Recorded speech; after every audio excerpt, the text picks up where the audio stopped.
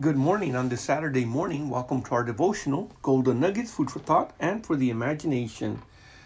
We have been talking in the last few sessions about capacity, and individuals specifically mentioned both in the New Testament and the Old Testament concerning their ability to grow, to enlarge, to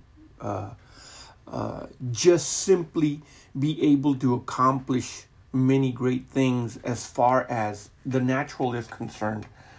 We had talked about Jabez in the Old Testament, about he asked to be enlarged, his borders to be extended. We had talked about the parable that Jesus taught about the rich fool who wanted to tear down his barns and make bigger ones. We talked a little bit about Zacchaeus. We just simply mentioned him, but we haven't fully explained him. And then, of course, we have the rich man and Lazarus, and we also talked about him. We talked about the parable that Jesus gave about the man that had sent his servants out to invite them to come to the dinner, and how they all began to give excuses. I just bought some land, or I just bought some cows, and I just got married. And, of course, the house was not filled to capacity. So they went out and looked into the highways and the byways and different areas to bring more in, compel people to come in. And today we want to talk about another fool. In the book of 1 Samuel, chapter 25, verse 1, this story is about David taking care of a man's land and sheep while David and his men are out there running from Saul. And basically this man, when he is asked if he can just give David some supplies and some things, kind of like for the services of security, this man refuses. And this is how the story goes. And it's much like the others who had not recognized that God was their source. God was the one that was the provider. It was God, the one that was giving every good and perfect gift. They were ungrateful, unthankful. And of course, even in the book of 1 Timothy, 2 Timothy, it talks about in the age that we live in, that people would be unthankful, ungrateful, unholy. It gives many uns as to the condition of the state of how things were going to be in the present age. Well, 1 Samuel chapter 25, verse 1, and Samuel died, and all the Israelites were gathered together and lamented him, and buried him in his house at Ramah. And David arose and went down to the wilderness of Paran. Now remember, not a single word of Samuel had ever fallen to the ground. All his prayers had been answered. He had learned how to hear from God. And he was a man that Israel really looked upon. And it says in 1 Samuel chapter 25, verse 2, and there was a man in Maon whose possessions were in Carmel. And the man was very great, and he had 3,000 sheep and 1,000 goats, and he was shearing his sheep in Carmel. Okay, so once again, we see all of these individuals had great possessions. The young rich ruler that came to Jesus, what must I do to inherit eternal life? The same thing it talks about, they had great possessions. And it's when those possessions creep in and find their way into the heart that there's a problem, because then we become possessed. They possess us. They control us. And the whole issue here is having a giving spirit. You have been enlarged to be able to help others, but the heart is deceitful. It can deceive us into believing that we're doing right by doing our own thing, and simply that is selfishness. Not only is that selfishness, that is also pride. And that is not a good thing, because that is one of the 7 things that God does hate in the scripture.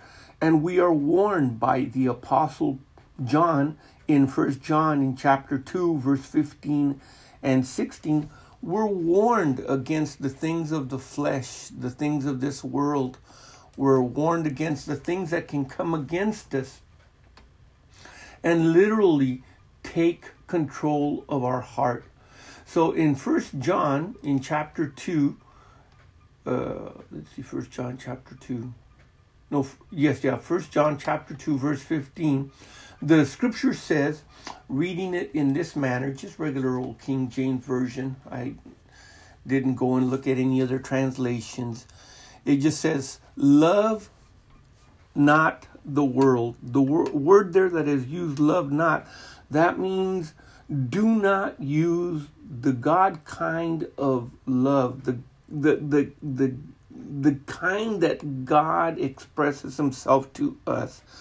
Do not use that type of love to love the cosmos, the world systems, the things that are in it, the financial, economical, the social, educational, etc., systems.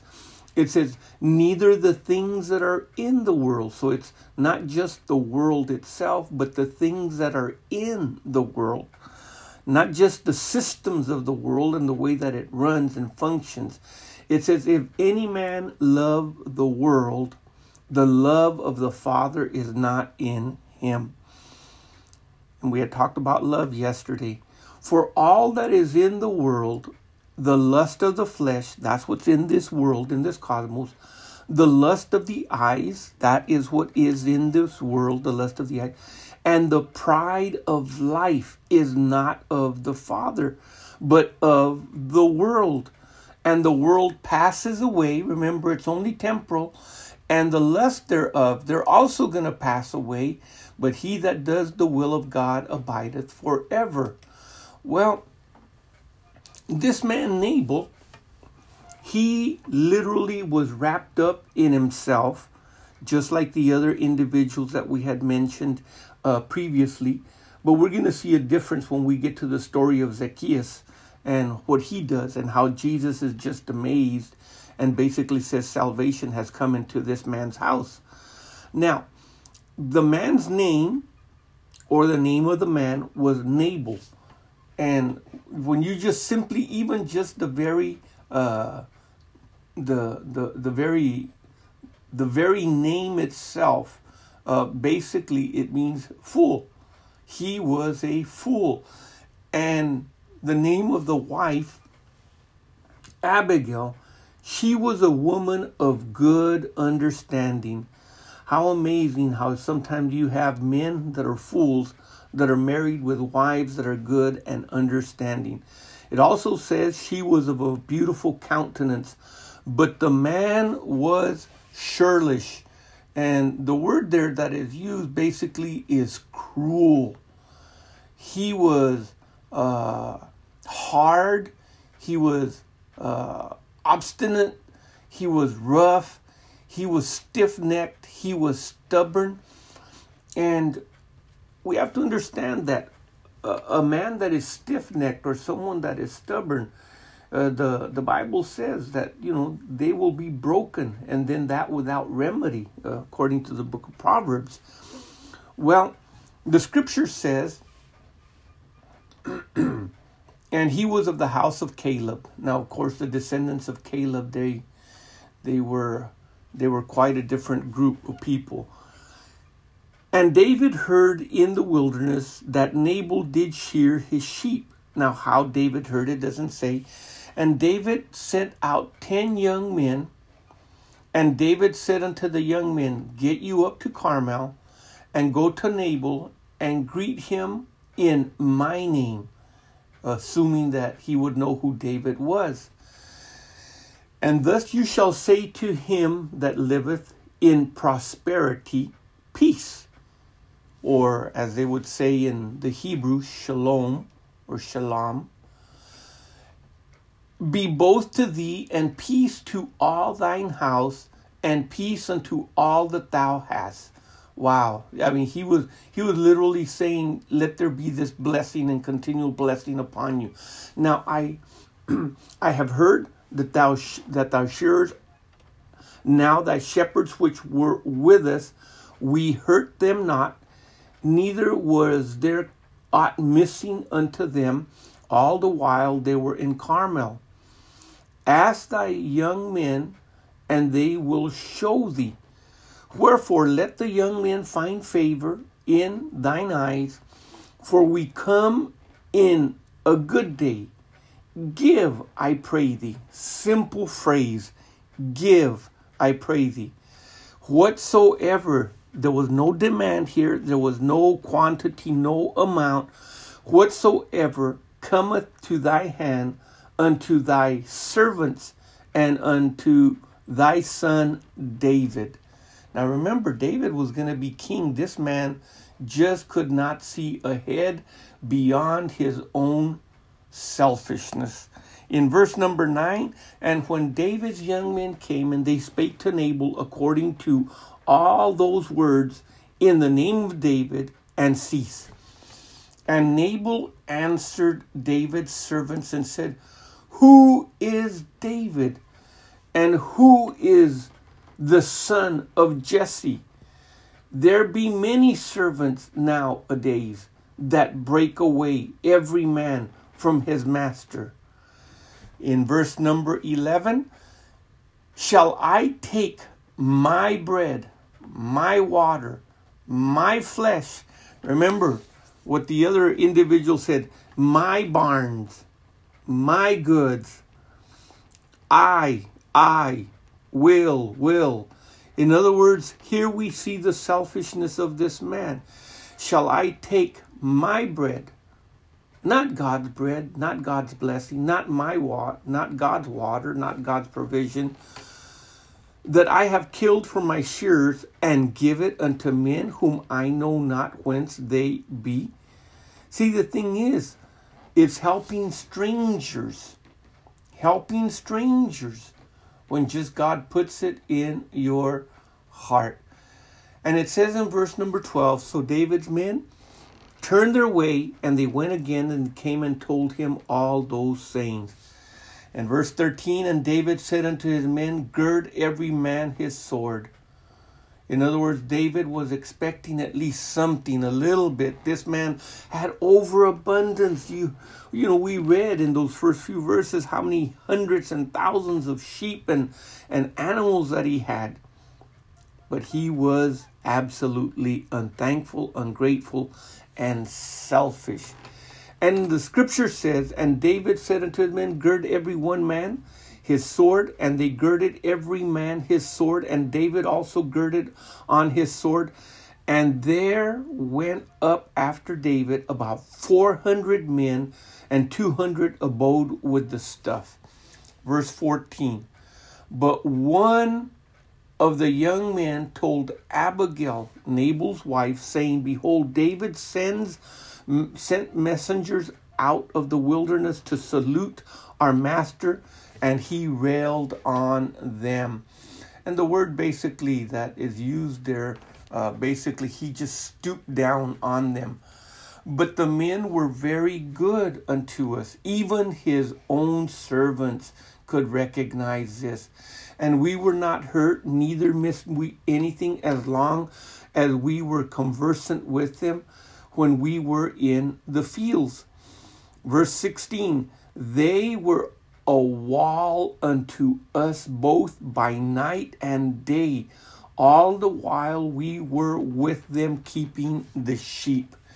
Now, therefore, know and consider what thou wilt do, for evil is determined against our master and against all his household, for he is such a son of Baal, for that a man cannot speak to him.